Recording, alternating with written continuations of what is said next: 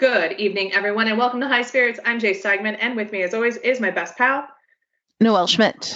And we host a show called High Spirits, in which we drink alcohol and we talk about ghosts. Noelle, what are you drinking? I'm drinking something you may have heard of before called Boda Box Red Volution. Boda Box, it's wine in a box, and I've got a case of it. Yeah. I'm drinking a little-known beer. It's very craft. It's very like inside ball for beer lovers. It's called Coors Light. It's from the beautiful mountain of Coors, from Coors, Colorado. Hashtag Coors. Thanks, Coors.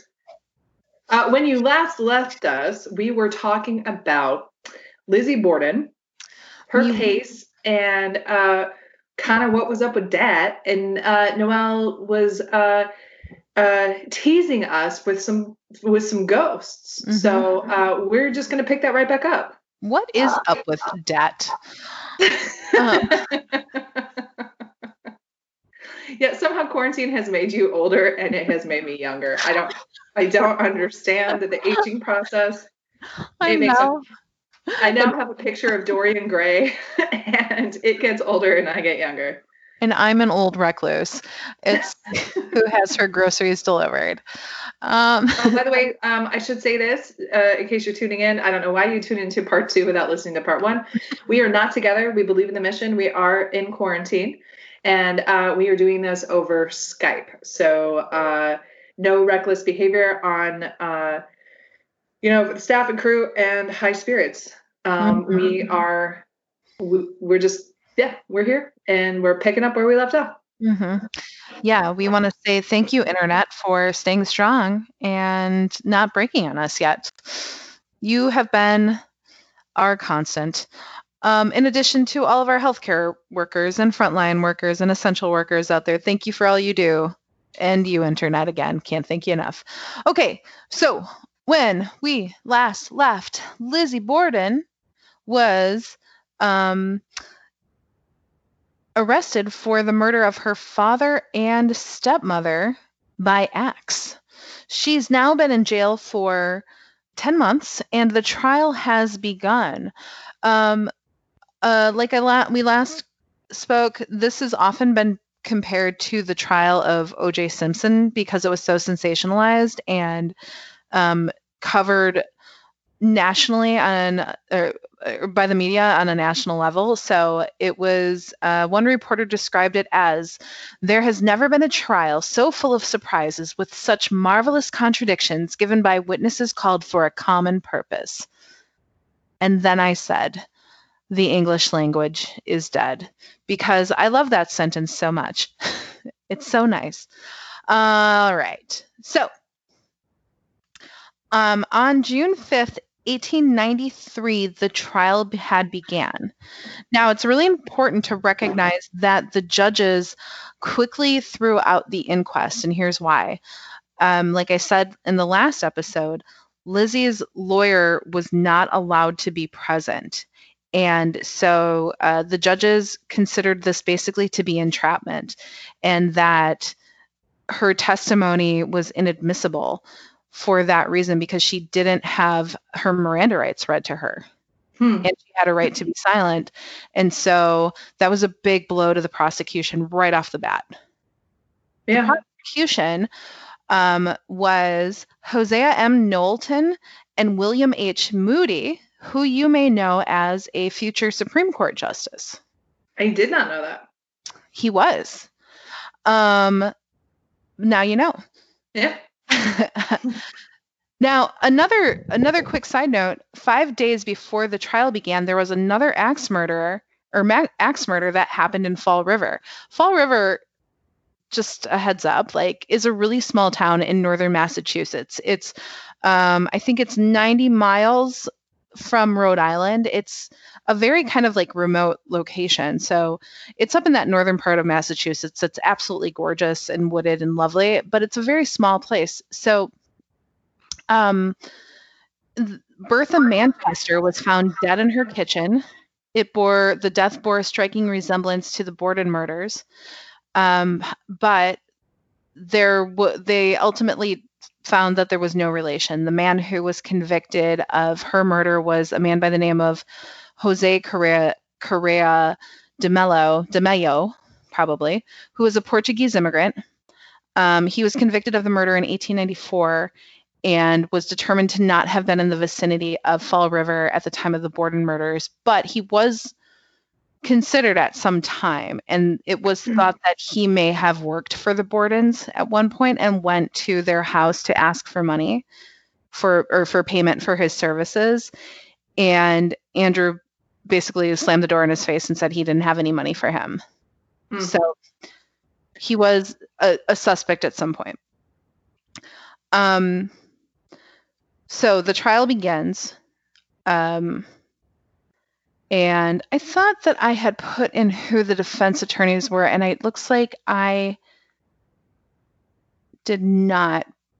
But it's worth noting that one of her attorneys was the former governor of the state, and the other was the family attorney. So she had a pretty strong, like, she had a lot of support behind her from her family. At least like her maternal mother's family. That makes sense, right? Yeah, because you would imagine that the stepmother's family was like, what? Right, her maternal family and like her immediate family, her sister, and the staff as well of the house were all very much supportive of her.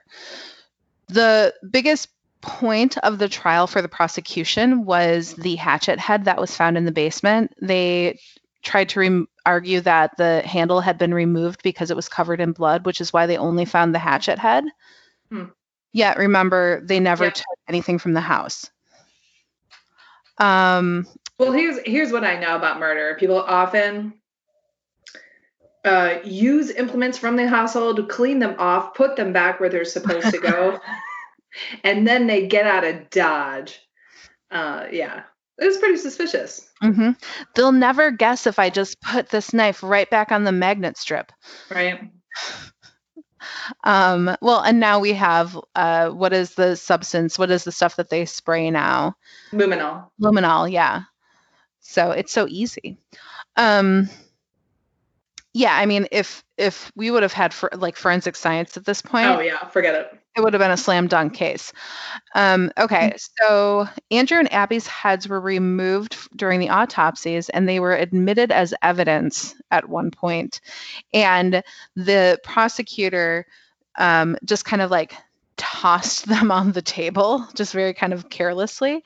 And at the sight of them, Lizzie fainted, and that was kind of a spectacle in the trial as well. So of course, like, again, a lot of this made for good media. So reporters were all over it. Like, they were constantly like doing renderings and taking pictures of like everything that was happening in the court. I also forgot to note that there were so many spectators for this case, they had to limit the amount of people in the courthouse. And then additionally, like we see today, people who couldn't get in just waited outside to get word from the reporters or from remember the Michael Jackson case where they had doves, and every time he was like, yes, every time they would like let out a dove, there were like 9 doves. And it was like, he was charged for 9 different things on this, y'all. Like, I mean, even if one, whatever, it doesn't matter. The evidence was so there that it just seems weird. Whatever. I'm not going to get in the weeds about that, but no, it's really easy to, because it's just such a, what if he was convicted for one? Like, there's just so many things. Yeah. And well, it's kind of like the R. Kelly groupies that ended up like falling in love with him as he was on trial. Right. What the fuck are you doing? Yeah, we see this all the time. There's always these, like, I don't want to call them mobs, but like there are these large groups of people that are on either side that always stand outside, and they're just kind of like waiting and protesting in a kind of a way. What does that remind you of? Does it remind you of anything happening in contemporary society? I can't think of one thing. No, I think everyone's behaving very rationally during this time, not endangering others at all. Keep on keeping, everybody. So they there at one point was talk that Lizzie had gone to the local drugstore to purchase prussic acid. I don't know if I'm pronouncing that correctly. Reportedly for cleaning a sealskin cloak. Okay. She, allegedly went there the day before the murders to get this. The judge ruled that the incident was too remote in time to have any connection and threw out that evidence. So, and what the prosecution wanted from that testimony from that druggist or that pharmacist was basically to talk about what the prussic acid would do to someone if they had ingested it or it had been applied to them, and like how that might make them drowsy or make them not be able to like defend themselves in any way, and like how, so they're going to talk about like basically the chemistry of all of that, how it breaks down in the system. And the judge was like, nope. Yeah. That's not good. No, it's not good at all. Like that would have been a really big win for the prosecution if they would have been able to like prove, like have that testimony happen and prove that she did go to inquire about it at least. But that was thrown out, so that didn't happen. Now, on the counter side of this, we've already talked about how the crime scene was contaminated because of all of the visitors and local townspeople that came and walked through the house and just tampered with everything, basically. In addition to that, there was evidence that Abby was struck on the head or struck from the beginning by a tall man from behind. By the leverage, it looked like she would have been struck from above instead of from below or from the side. All of you listening are missing out on an incredible amount of object work that Noelle is showing me. She put her hands above her head and then she brought an axe down. So there we go. Yeah. That's how you chop a tree, right? Straight down. I really don't know. Okay. A leading physician stated that hacking in almost a positive sign is. Wait, I'm sorry. Let me start over. A leading physician stated that hacking is almost a positive sign of a deed by a woman who is unconscious in what she is doing. Oh. Now, remember how I had said in the last episode that Lizzie had been prescribed morphine for her nerves? Uh-huh. So this physician, or her doctor actually said that could potentially have led to some kind of confusion for her. No, well, I mean, I'm with you. I just think Lizzie was a psycho, but many women were prescribed laudanum, which is like the there with the in the wealthy class there was a bit of like kind of like with OxyContin, there was like a little bit of prescription drug abuse, and laudanum was a big one. I sort of have a little bit of a theory that Lizzie might have already been taking morphine, and they continued to let her take it because the withdrawal and the shitstorm would have been like worse. So I'm not sure on that. And no, I struggle with that one as well. Yeah. So she might have been what we would call now a prescription drug abuser, but at the time it was like, oh, she's so sad she takes these drugs. So.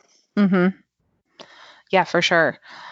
Several witnesses testified they never saw blood on her. She was wearing that blue dress that we talked about earlier. The blue dress comes up a lot. Hey, that sounds like something else that we know about. What other Lewinsky had a blue dress, and Linda Tripp recently died. Well, yeah. Look at us, just calling all these things together. I love this. Look at us.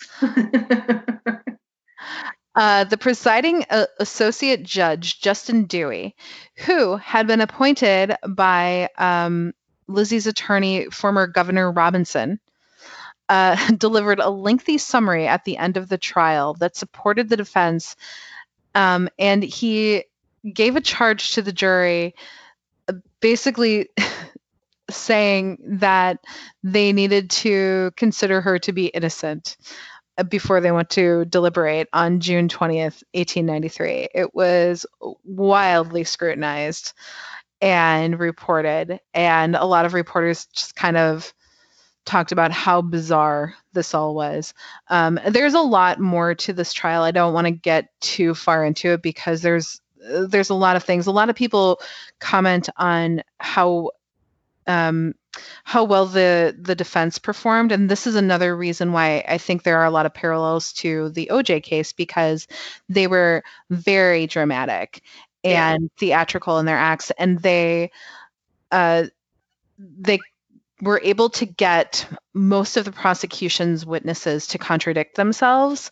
So they were very crafty in their wording, and they would kind of catch things. So it was people reference this case for the way the defense acted and behaved in a lot of ways, because they were able to find so many loopholes. Yeah, they were working it. They were working it for sure. It's really interesting. So the jury deliberated for an hour and a half. It's a double murder.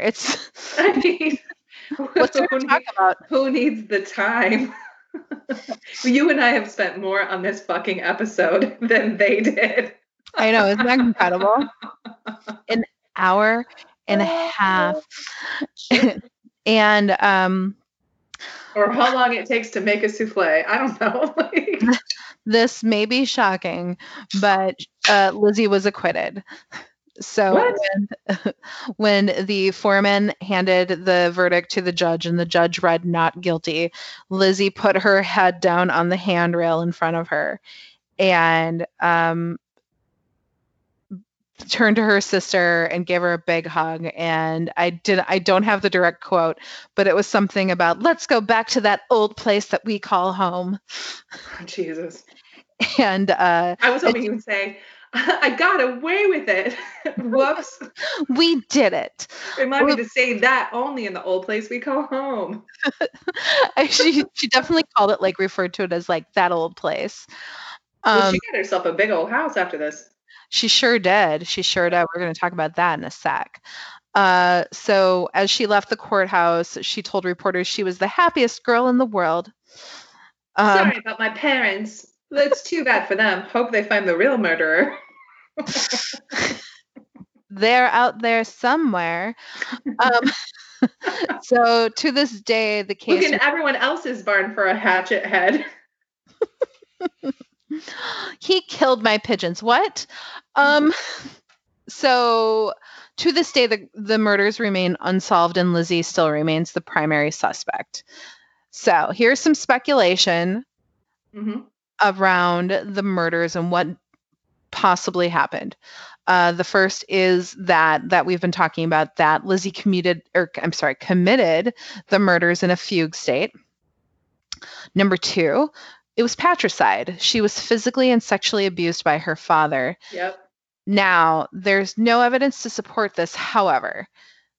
By the way, when is there ever like a shit ton of evidence except for like one's own observations about how weird this family was? Right. Well, aside from that, they're not going to find like a captain's logbook that's like August 17th, 1867. Banged my daughter. Right. Father and I lay in the day. Like, what? We went to the patch in the back. Like, no, you don't. So the thing though about this is that this was just not something you discussed at the time. Of course. And at the time, we don't discuss it now. Don't discuss it now. You're totally right. And so they wouldn't have collected evidence, because why would they have even speculated it? It's just not. It wasn't a thing. There is a woman by the name of Marcia Carlisle who included this theory in an essay that she wrote in 1992. It was also speculated by some local papers at the time of the murder as well. So it was out there, but it was never pursued, and it never went further.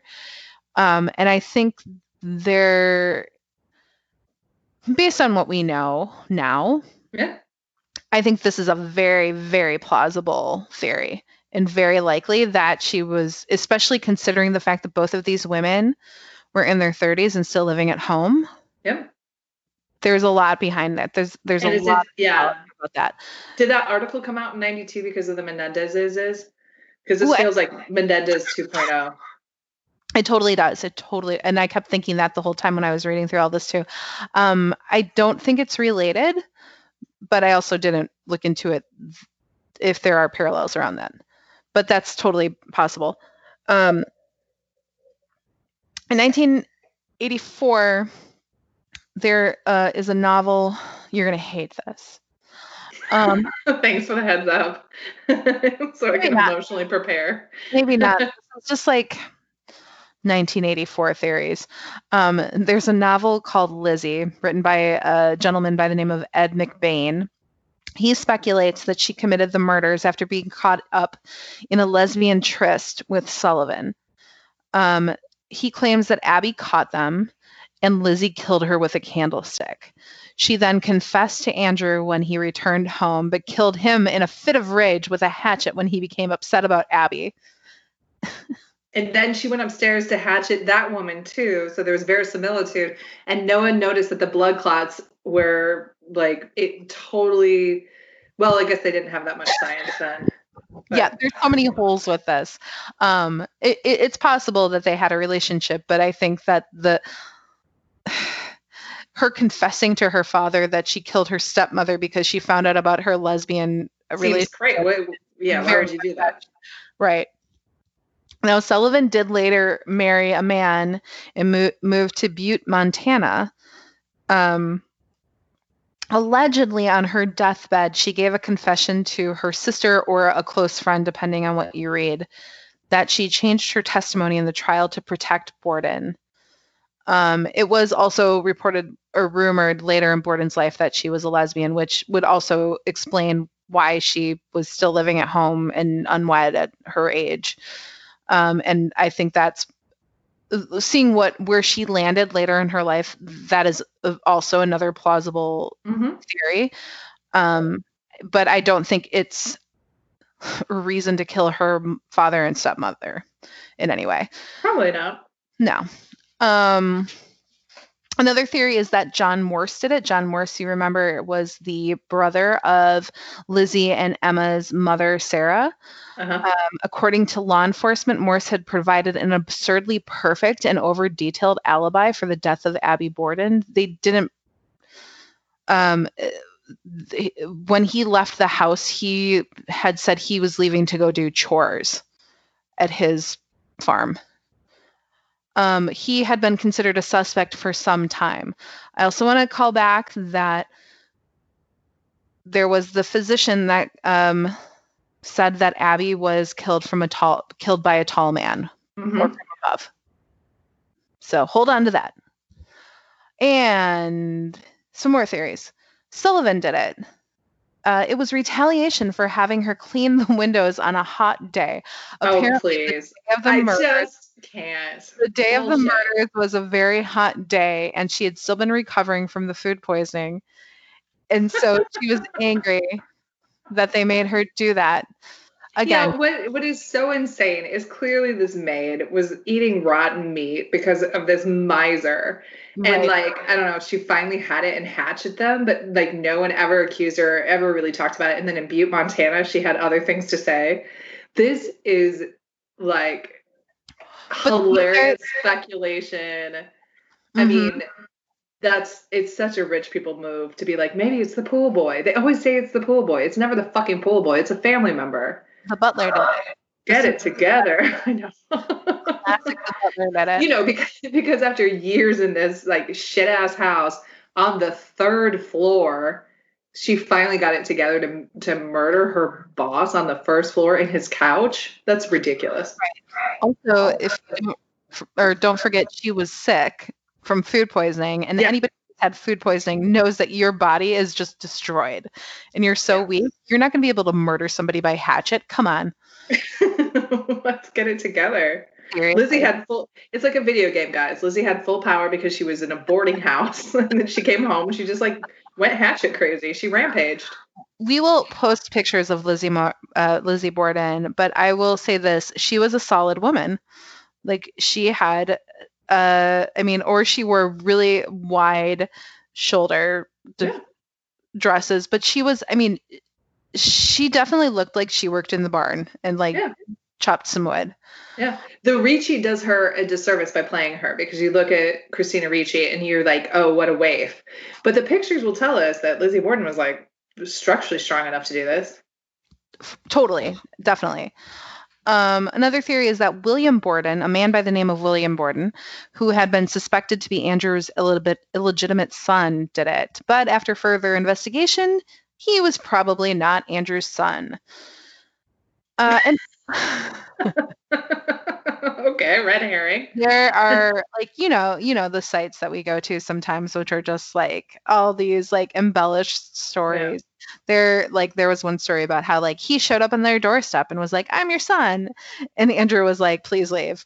It's a completely fabricated story, but at the time, like they're also like we still do it now. We're like we want to get people to read our stuff and we want them to notice us and get attention and hear us out, so we make things up.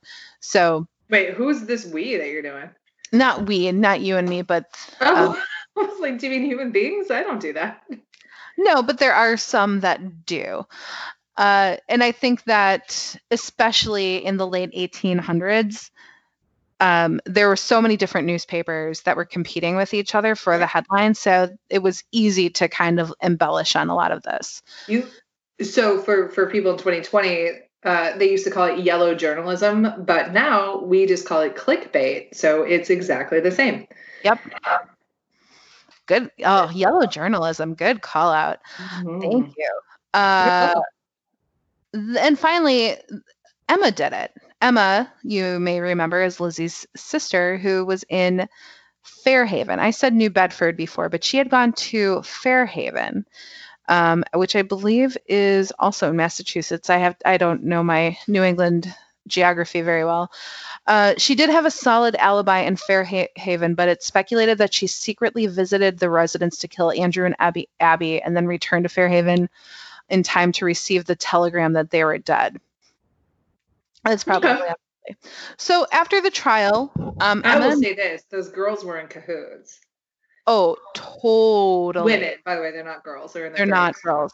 And I have more of a theory on that actually. Yeah. Which we're gonna get to in a little bit. So after the trial, Emma and Lizzie moved. They stayed in the Hill neighborhood of is it River Fall River? I have to. Are you doing It's a Wonderful Life? Fall River, Massachusetts. Bedford Falls, River Falls. It's also nice and like every Massachusetts town has a waterfall, and they just could not stop calling their town something falls.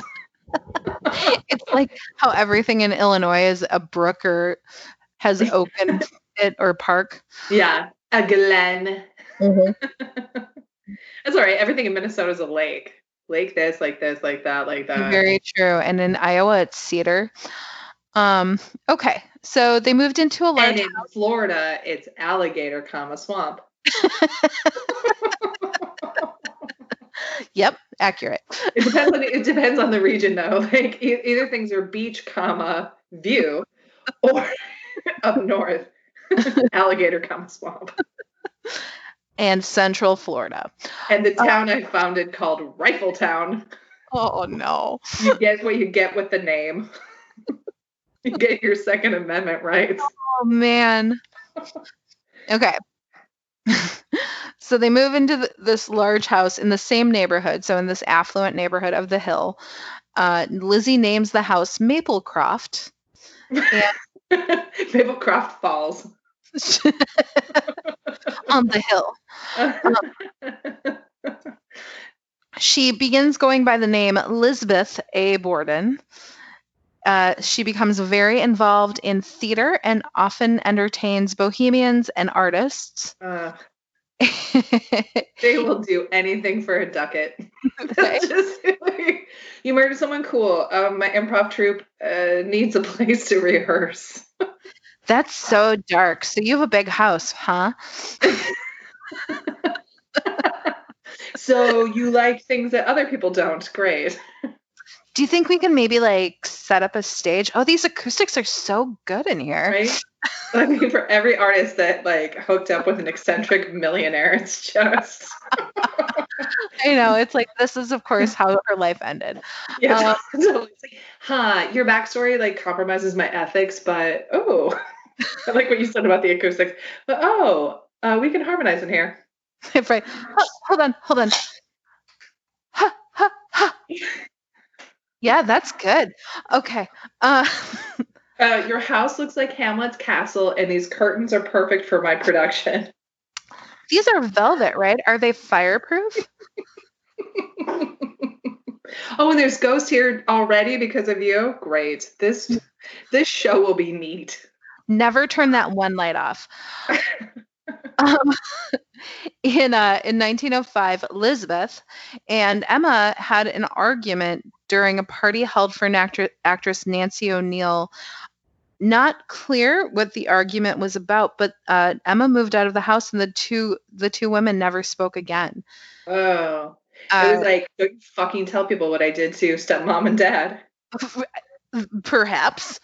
Yeah, So well, I mean, Emma moved up to New Hampshire, where she spent the rest of her days. On June 1st, 1927, Lizzie died of pneumonia. that's my birthday, June 1st, 1927. You don't look a day of it. Thank you. Good for you. I TikTok.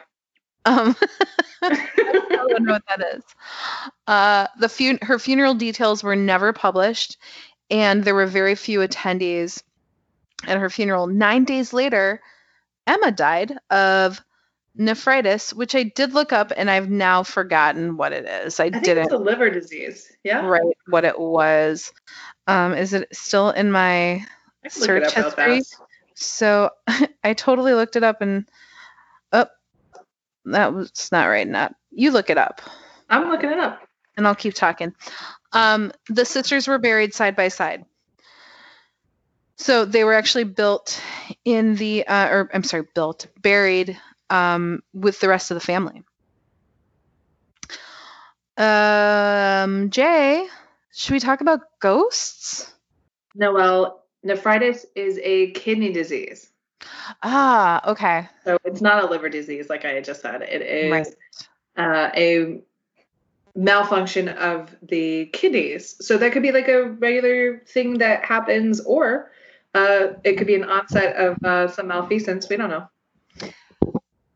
Yeah, there could be a lot of things that go into that. So, I mean, both women were in their, well, Emma was 76. I think they were 3 years apart, if I Damn, remember. they kept a 40-year secret.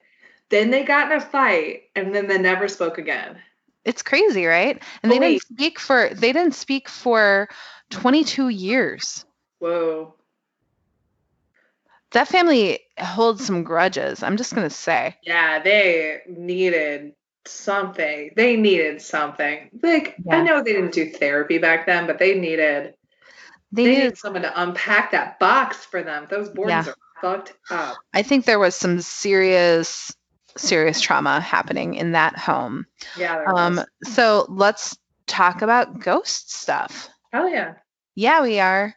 Okay, so I want you to know that the house that the Lizzie Borden murders were committed in is now a B&B that you can stay at, and they do tours, and you can spend the night. So, if you stay the night, here are some things you can expect. You can sleep in the room where Abby was murdered. Super morbid. No thanks. On top of that, the room is decorated with framed crime scene photos of Abby's death. Yes. Dude, that's not okay. So morbid. It's disgusting. It's a lot. The house is owned by the McGinn family. It's been in their possession since the mid 1900s. And I didn't note this, but I think if I'm remembering correctly, they opened it up for tours and as a B&B in 1996. The furniture isn't original, but the owners are very committed to maintaining the image. So they're definitely treating it as an attraction. They recognized that they could capitalize this. And a lot of their reasoning behind that was because there were always onlookers and like people trying to like sneak into the house or take pictures or look through the windows. So they were like, this can kind of quell that a little bit if we open it up and make it an attraction. And of course, they're going to make some money off of it as well. Now, counterpoint, that is true. Amityville knows it. John Wayne Gacy's house knows it. Now, the deal, though, with John Wayne Gacy's house is they tore it down. Mm-hmm. They were like, yeah, we get it, but it's so, you know, by the way, their crimes are totally different. Like, Lizzie Borden killed 2 people, of course she did, but, you know, John Wayne Gacy killed, what, upwards of like 37? But to me, it seems like the responsible thing to do is like knock down the how. Yeah, because it's on a decent plot of land. Like Yeah, you can rebuild and you can, but you know, we are Americans and we are capitalists. Well, and here's so what I know about find a way. ghostesses will stay. Mhm. They don't necessarily care if you tear the house down. They might be more vocal then, but I mean, we have, if you're going to believe in ghosts, we know that there are some sites already that people shouldn't build on. So, I mean, if we're all thinking that like, oh, we got to keep the house, so Abby lives on, so like Papa Borden lives on, so you know Lizzie lives on, that's just for the living. It's just for the living. They can do whatever. I mean, ghosts can do whatever they want. So these people are just like kind of nasty. Mm-hmm. The end. No. End of screed. I'm sorry. I get on soapboxes about this, but it's kind of a shitty thing to do. I totally agree with you. It's just morbid. Capitalizing on someone's death is really morbid. Now we are obviously having this conversation and we're talking about it, but I think that talking about it is like we're talking about the faults with the trial and the ghost part of it. Like we're having more fun with it. We're also not collecting money off of this. Well, here's the deal, though, too. Like, yeah, I mean, I can't help that. I'm a storyteller. I find these things interesting. That said, if I'm also not tacky. Like, if I'm going to make you walk into a ghost place with me, I'm not going to put up fucking pictures of their grisly deaths. It's just gross. Like, there's a difference between, like, I've done a lot of like research on Jack the Ripper, and I've been to a lot of the places in London, and you can tell, you sniff it out immediately. Mm-hmm. Like if you're walking around with someone and they're giving you the history and it's really interesting, it's like, yeah, that's awesome. And then there are other people that like all they want to show you are the worst pictures of Catherine Eddowes, and you're like, yeah, I mean, this is the ugliest corpse I've seen. Why do you keep showing it to me? Right. You know what I mean? So it's just like, it's just like some of the theatrics and some of the pictures just gets people into the theater of ghosts instead of just like, I don't know, the thought of like, why does this story live on? Why is it so interesting? What are the things that can be discussed versus sleep in this room, see if you can stay through the night. Also, there's corpses on the wall. I mean, it's like, it's now a haunted house. Like, stop. Right. Well, and the reality is that when you go to these old houses or these old B&Bs, there's a good chance somebody already died in that room, but you don't need to know.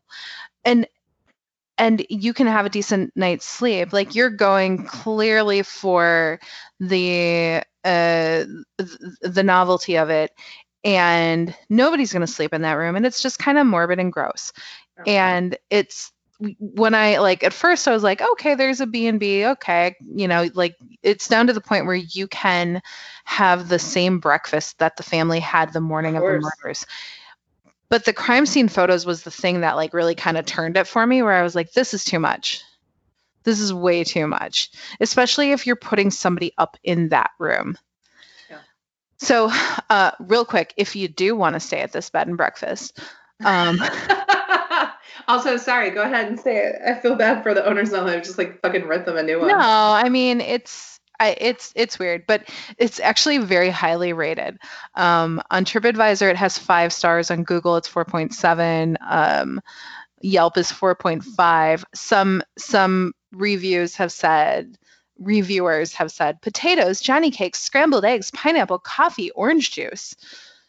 Stayed in the Morse room, and OMG, so worth the experience. Oh my God. Can you imagine the Jean Bonnet, like, because the pineapple, or what was it that she it's had? the pineapple in her stomach, yeah. Yeah, now all of a sudden you can stay at the Benets.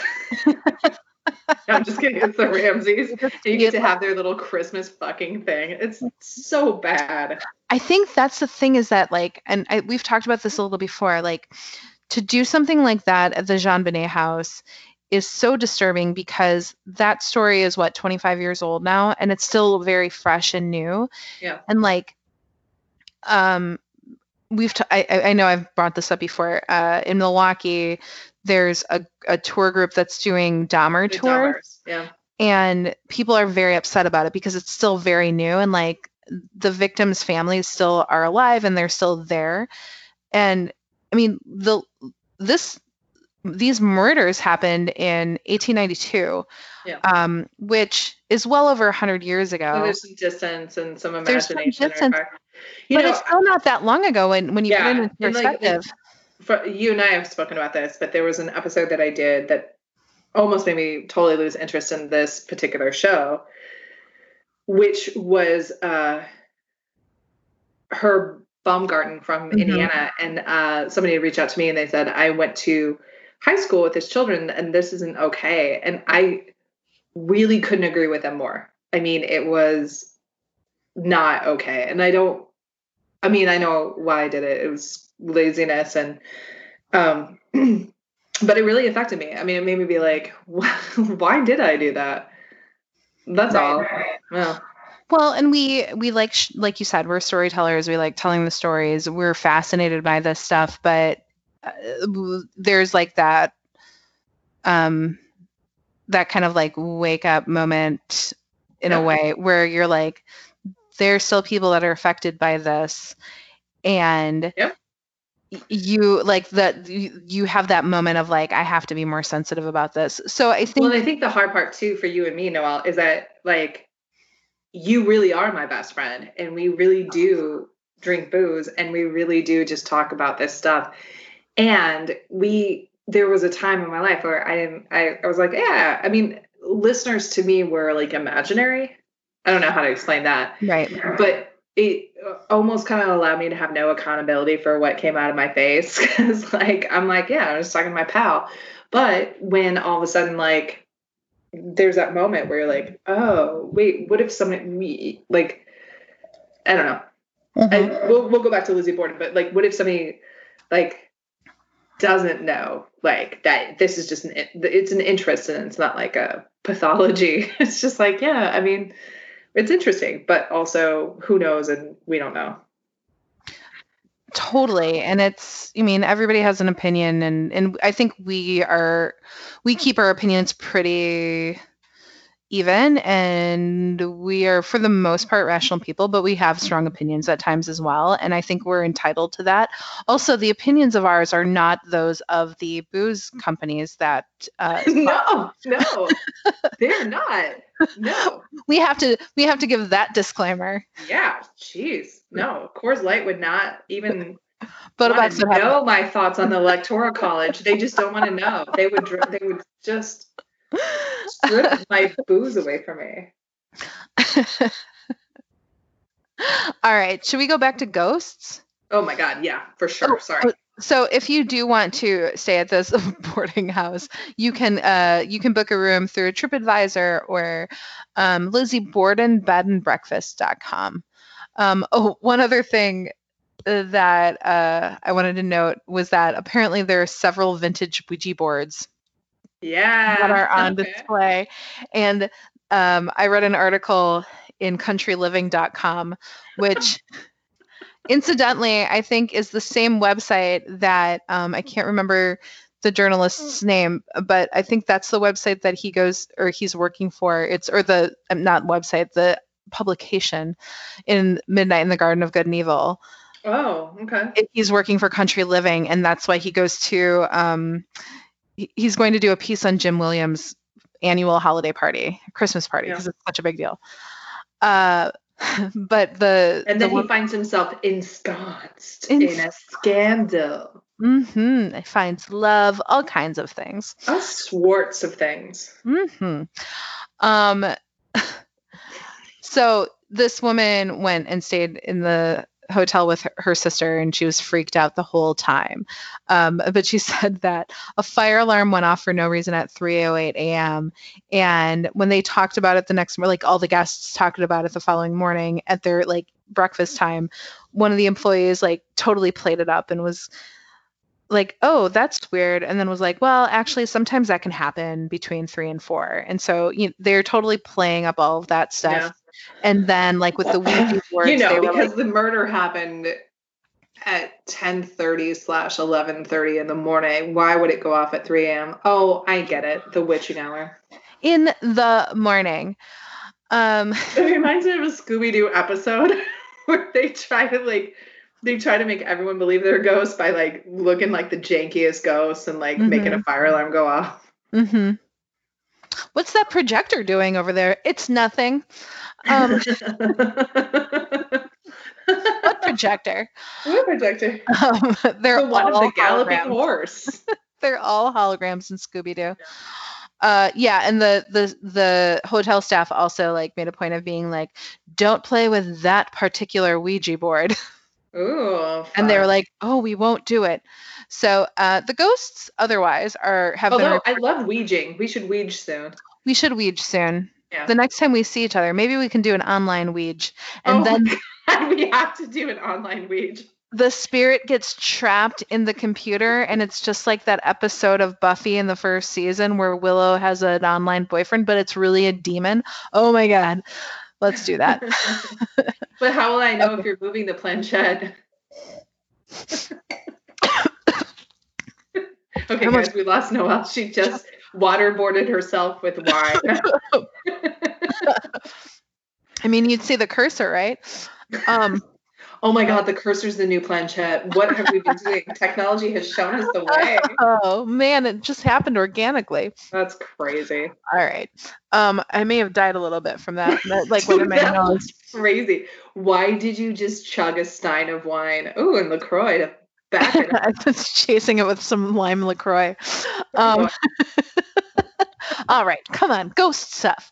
So the ghosts here have been reported by guests to be very polite, but make their presence known. Guests have reported the sound of a woman weeping. There are muffled conversations from empty rooms. That's just me from the next room crying silently about like my bills and my job. Like it went on all night. I'm like, of course it did. I keep it to my fucking self when I'm going to sleep. Why did I think it was a good idea to book this room? I can't afford this. People can't hear me during the day. Now I'm really curious about how much the rooms cost. We'll deal with that later. $925.58. Why would you buy that book? No one knows. So dumb. Okay, you can hear muffled conversations from empty rooms, shoes shuffling across the floor. A maid reportedly quit after seeing the indentation of a body on Abby's bed. Ooh. Apparently, Andrew Borden enjoys watching the activities happening in the house and may answer EVP questions from time to time. One thing that I didn't put on my notes, but the woman who wrote the Country Living article wrote about how at one point she was hearing this beeping and it was getting higher and higher outside of her room. And she went to go inspect, and it turned out that the woman who was staying in the room next to her had downloaded a ghost detector app on her phone. And the woman writing the article made the comment of like, I don't really know how a phone app is going to be able to detect ghosts, but I will say that the beeps got a little heavier when it got closer to my room. But I thought that was hilarious that like a ghost detector or like a phone app is going to do it for you. Well, you know what? My phone has a flashlight, and first of all, my phone is a flashlight. Good enough. Yeah. And then it has the flashlight function. And I will tell you when I'm looking for ghosts, I mostly use my phone flashlight. Yeah, mine has a recording function too. So when I want to have a conversation with a ghost, I just keep it on, which I don't. Your Because questions are like, are you naked? what did you eat for your last meal? My questions are like, what year did you roam the earth? So like when we talk to ghosts, they get like the same that you do, two totally different POVs. Mm-hmm. Mine's usually about like food. Like, what food do you miss the most? They're Does it like, suck to watch yeah, you cool. eating Your all the name's time? Carla, but like, let's talk a little bit. Like, look around the room. Does it look like 1600s or 1700s? Which is a weird thing to ask a ghost, because how would they know what the 1700s look like if they're only from the 1600s? I actually think like my first question would be like, how has it been watching us evolve over time and watching all of the technology change? Is it blowing your mind, or are we idiots? Yeah, and they'll be like, coal is crazy. I'm like, now I got this. I know what time period we're in.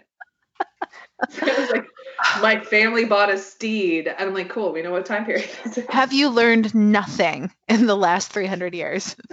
How long have you been here? Cool. So you murdered your parents and now you're roaming the earth. Like, fine. Like, don't be gory about it. We get it. Let's talk about other things. Okay. Do you like Taft? Did anyone? Nope. Nope. Nope. All right. Cries can be heard from Abby's room. An older woman can be seen moving about the house, tending to her daily affairs.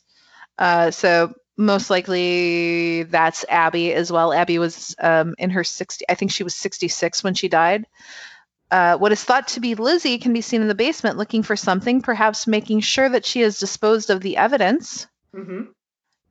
An EVP recording caught the words, "Ma'am, come quick," which could possibly be Maggie Sullivan. There are cold spots reported in Maggie's third floor room. There are reports of an apparition in maid's clothing. This is my favorite. There is a disembodied cat's meow. Yes. So, that's perfect. It's perfect. You Maggie, like ghost cats. It's really just a stray cat in the alley. I love ghost Was that a cats. ghost or was that you? I think. Did you just. What? What? I don't. Nope. There's no cat in here with me. Huh. That's creepy. Well, anyway, Maggie had a cat. So the cat's meow is thought to be her cat. The cat is said to be friendly and will rub against those it likes. It rubs against their legs on the second and third floor bedrooms. Nope. Then you have your standard lights flickering on and off, doors opening and closing, followed by footsteps. Faucets? There are what? No faucets. No. What? No toilets flushing. No faucets running. That's bullshit. But remember, here's the thing. The original house didn't have plumbing or running water or electricity. Yep. So it kind of makes sense that they're not messing with the faucets yet again, but then they're also playing with the lights apparently. So that contradicts. Maybe they're just curious by technology or electricity. There have been reports of shadow people, especially on the main staircase going down into the main hallway. Staff and guests have reported that they feel something brush against them on the stairs and in various parts of the home. And finally, there are the entities of 2 young children who have been heard in the house, and they're sometimes playing marbles. Because, Jay, I have another murder to tell you about. Do you know about this? No. There was another murder in this house. What? Prior or? Prior.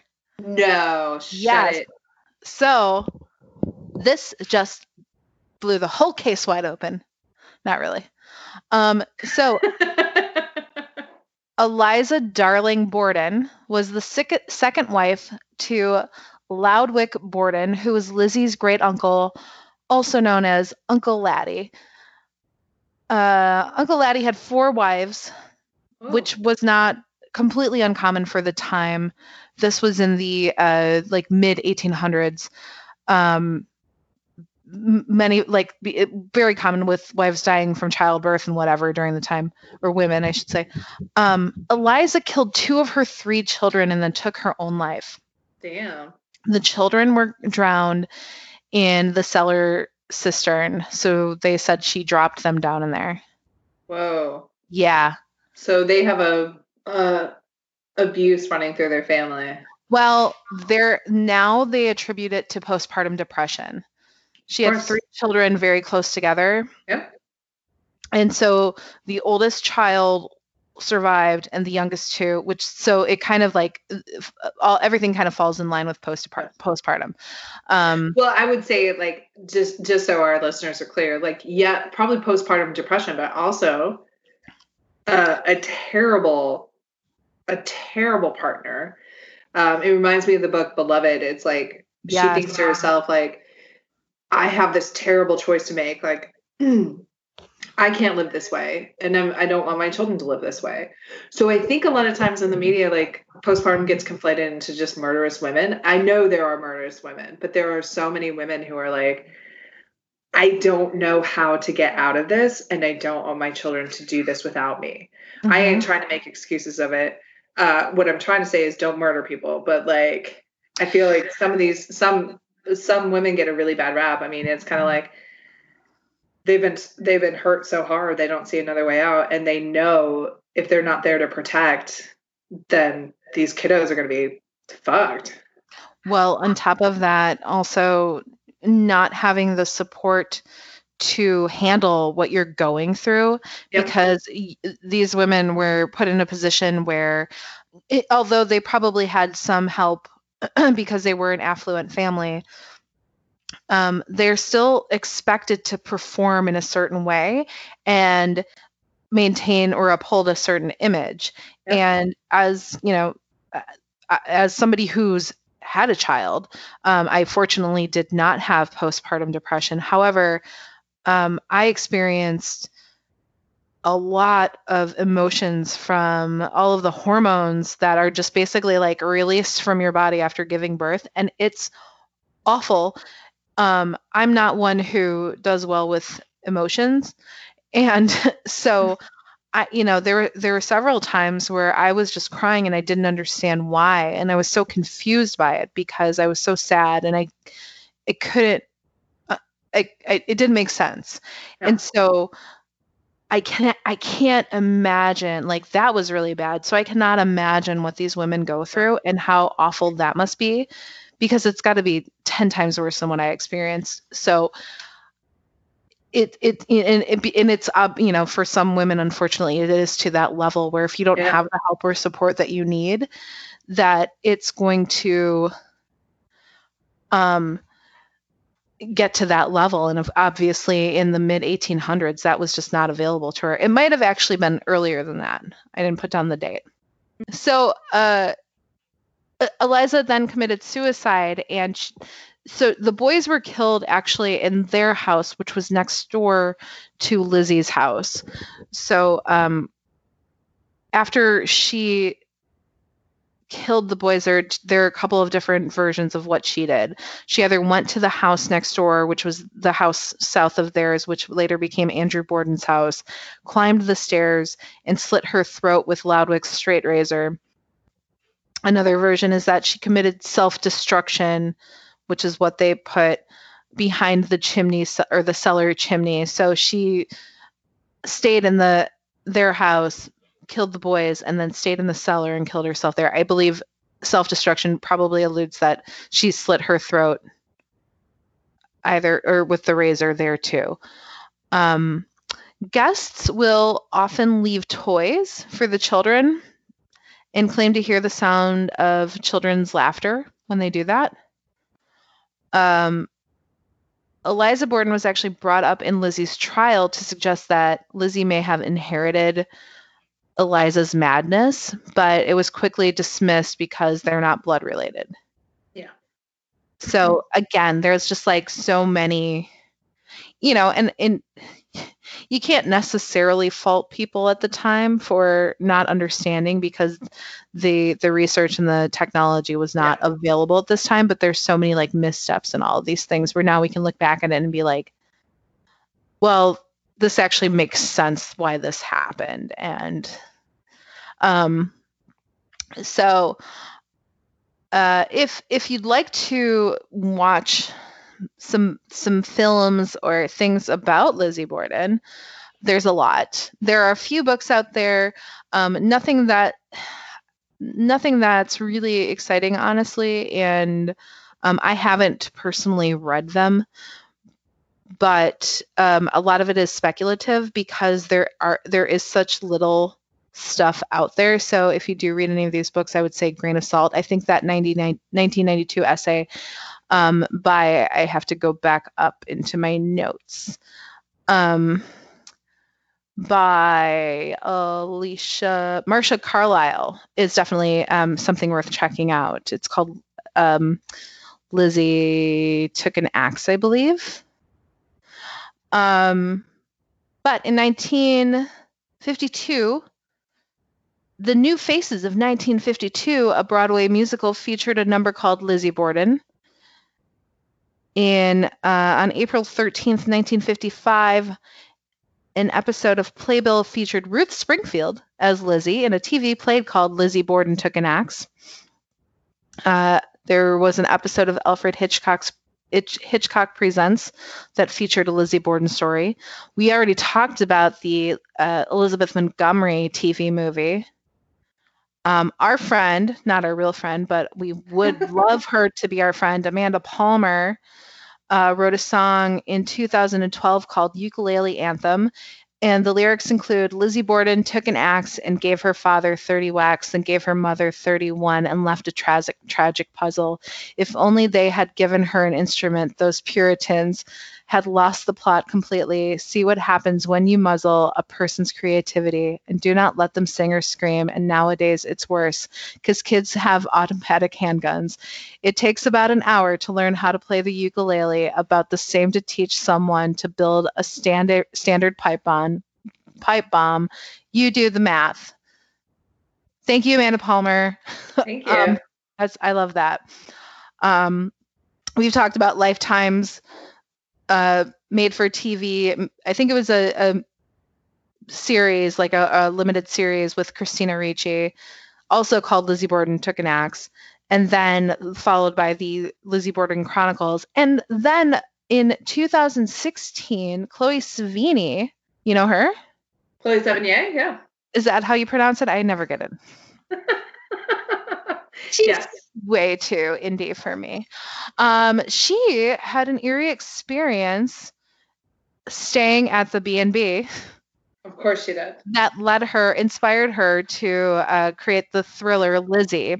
She said, I kept hearing all these weird moaning and groaning noises, but there wasn't anybody else in the house. It was terrifying. It was pretty early, and my then boyfriend was like, I have to leave. He had a strange experience where he felt a pressure on his chest. Chloe's playing Lizzie in the movie, and Kristen Stewart is playing Maggie Sullivan. The story depicts them as in a lesbian tryst. There are so many versions of the Lizzie Borden story in pop culture. Yeah. So I'm just hitting on. I'm just highlighting some. There is an episode of Supernatural called Thin Lizzie, which is a very fun episode, actually, that deals with ghost stuff and axe murders. And there's the actual podcast called the Lizzie Borden Podcast that you can listen to. Another thing that is worth mentioning with the axe murder, and it's something we've talked about before, like we've talked about the axe murders in New Orleans and where was it? In Kansas, I think, or Missouri, somewhere over there.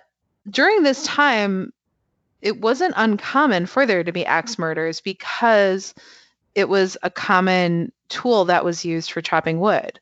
Yeah. So that's why I think although I believe Lizzie was involved, it's open to speculation that it could have been like a transient or An someone, ex for hire or something like that. right, somebody who had worked for her father who didn't get paid because he was, like, you referenced him as a miser, which was awesome. Like, he was a difficult man, and so, like, it's possible, like, it was a revenge thing as well. But here's what I think happened. Oh. I think that John Morse did it, the uncle. I think that, but I also think that Lizzie and Emma and possibly even Maggie Sullivan were in on it as well. I think that it's possible that Lizzie and Maggie may have had relations that I'm not. I have no evidence to prove that, so that's purely speculation on my part. This is all speculation. But I think that with the transfer of property to Abby's family, it upset Lizzie and Emma as well as Sarah Morse's family. And they worked together to put together a plan, which made sense that Emma had been out of town and John was nowhere in sight. But John's alibi doesn't totally check out. It was rare for him to come to the house since his sister passed. So the fact that he had spent the night before is very coincidental, I think. In addition to that, I think that it's possible that maybe Lizzie had tried to poison Andrew and Abby, and maybe that's what caused them to be sick a couple days ago. And then that may have been a failed attempt. And after that, John was like, I'm just going to take care of this. So with it appearing that Abby was struck over her head or from above, I think the fact that John, or it makes more of a plausible case for it to be him. So what I think happened was he left that morning, but he never really left. Maybe he had hid in the barn or he hid somewhere else until they knew that everybody was out of the house.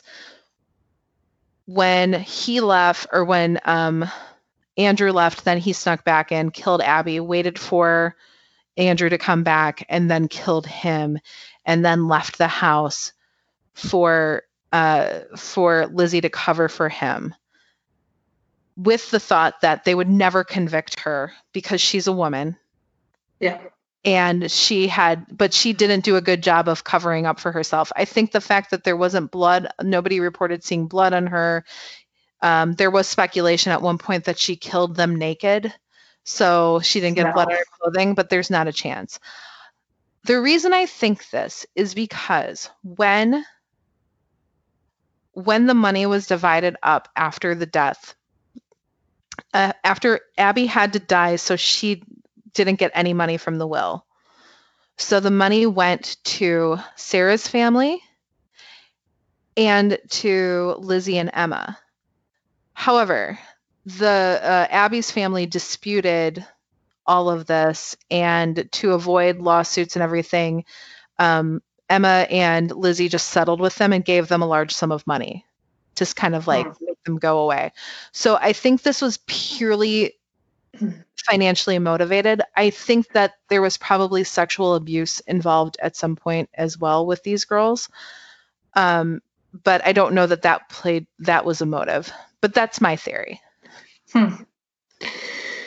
Yeah, I mean, it's a good theory. I think it's the murder on the Orient Express theory. So it's like if it happened, and everyone was really good at keeping secrets, and Lizzie was really good at doing that trial. I think what happened is Lizzie's a sociopath. No, really. And like, I'm sure she had, people wrapped around her finger willing to do shit for her, and then it all fell apart. But we'll never know. I mean, like you said, it's the OG OJ. Like, people, once people get out of the mindset of like a grab and go, which means like you go into a 7-Eleven, you steal a bunch of shit, someone shoots you. Like, people have a very hard time understanding the narrative. And the reason they do is because people who know each other kill each other, and the narrative is incredibly complex. And so, you know, one thing leads to another. It's like, did the dad touch them? Probably. Is that what caused them to kill him? Maybe not. Maybe especially. Did they have a weird childhood because their mother died? Yeah, probably. Did that cause them to hate irrationally their stepmother? Probably. So you start to get into these kind of things where it's so complex because it's a family and they have all these like very particular uh hang-ups and relational things that like you and I in our own families we understand it, that we start to look at another family and we're like, why would they do that? You Yeah. know? Yeah. No, you're totally right. My theory obviously is a very sexy theory. No, it's amazing. And Love it. I've read a lot of Agatha Christie, so Yeah. which you called out, but it's I mean we'll never know. We'll never know. It's You and I will know because we'll go to the bread and breakfast. I'll demand the corpses be taken off the wall and we'll do Ouija. right. When the alarm goes off at 3 a.m., I'm going to be like, guys, stop with the theatrics. We're trying to communicate with my girl. I downloaded this app on my phone and it seems to be working. Listen, I don't mind. Turn off the lights. We don't mind. You and I don't mind. Turn off the lights. We'll just fucking sit here. We'll listen. I like the dark. So if you remember at the beginning, I read the jump rope poem. That's what we used to do. Did you ever say that? Yeah, we did. Yeah, like you did it with jump rope. Yeah. Lizzie Borden took an axe and gave her mother 40 whacks. When she saw what she had done, she gave her father 41. Did you know that there was a second verse to that? No, was it Lizzie Borden did it just like OJ and the Menendezes? That would be the third. The second is Andrew Borden now is dead. Lizzie hit him on the head. Up in heaven he will sing. On the gallows she will swing. Oh. I'll leave you with that. Ladies and gentlemen, thank you so much for listening to High Spirits. You've been listening to part 2 of the Lizzie Borden episode. Thank you so much for tuning back in. If you listen to this without listening to episode 1 of the Lizzie Borden, like why? But please go back and check that one out. Noelle Schmidt and I are best friends that talk about ghosts. And so part of this is us doing some drinking. Noelle, who are you drinking? Tonight I'm drinking Boda Box Red Volution. Boda Box, it's wine in a box, and I've got a whole case of it. Amazing. And I am drinking champagne from the French region of, I'm kidding, it just tastes like champagne. It's Coors Light. And it's from the beautiful mountains of Colorado, from the town of Coors. So thank you so much for being my sponsor. We are going to on delay for this evening, and Noelle has one last terrible thing to say to you. Sweet dreams.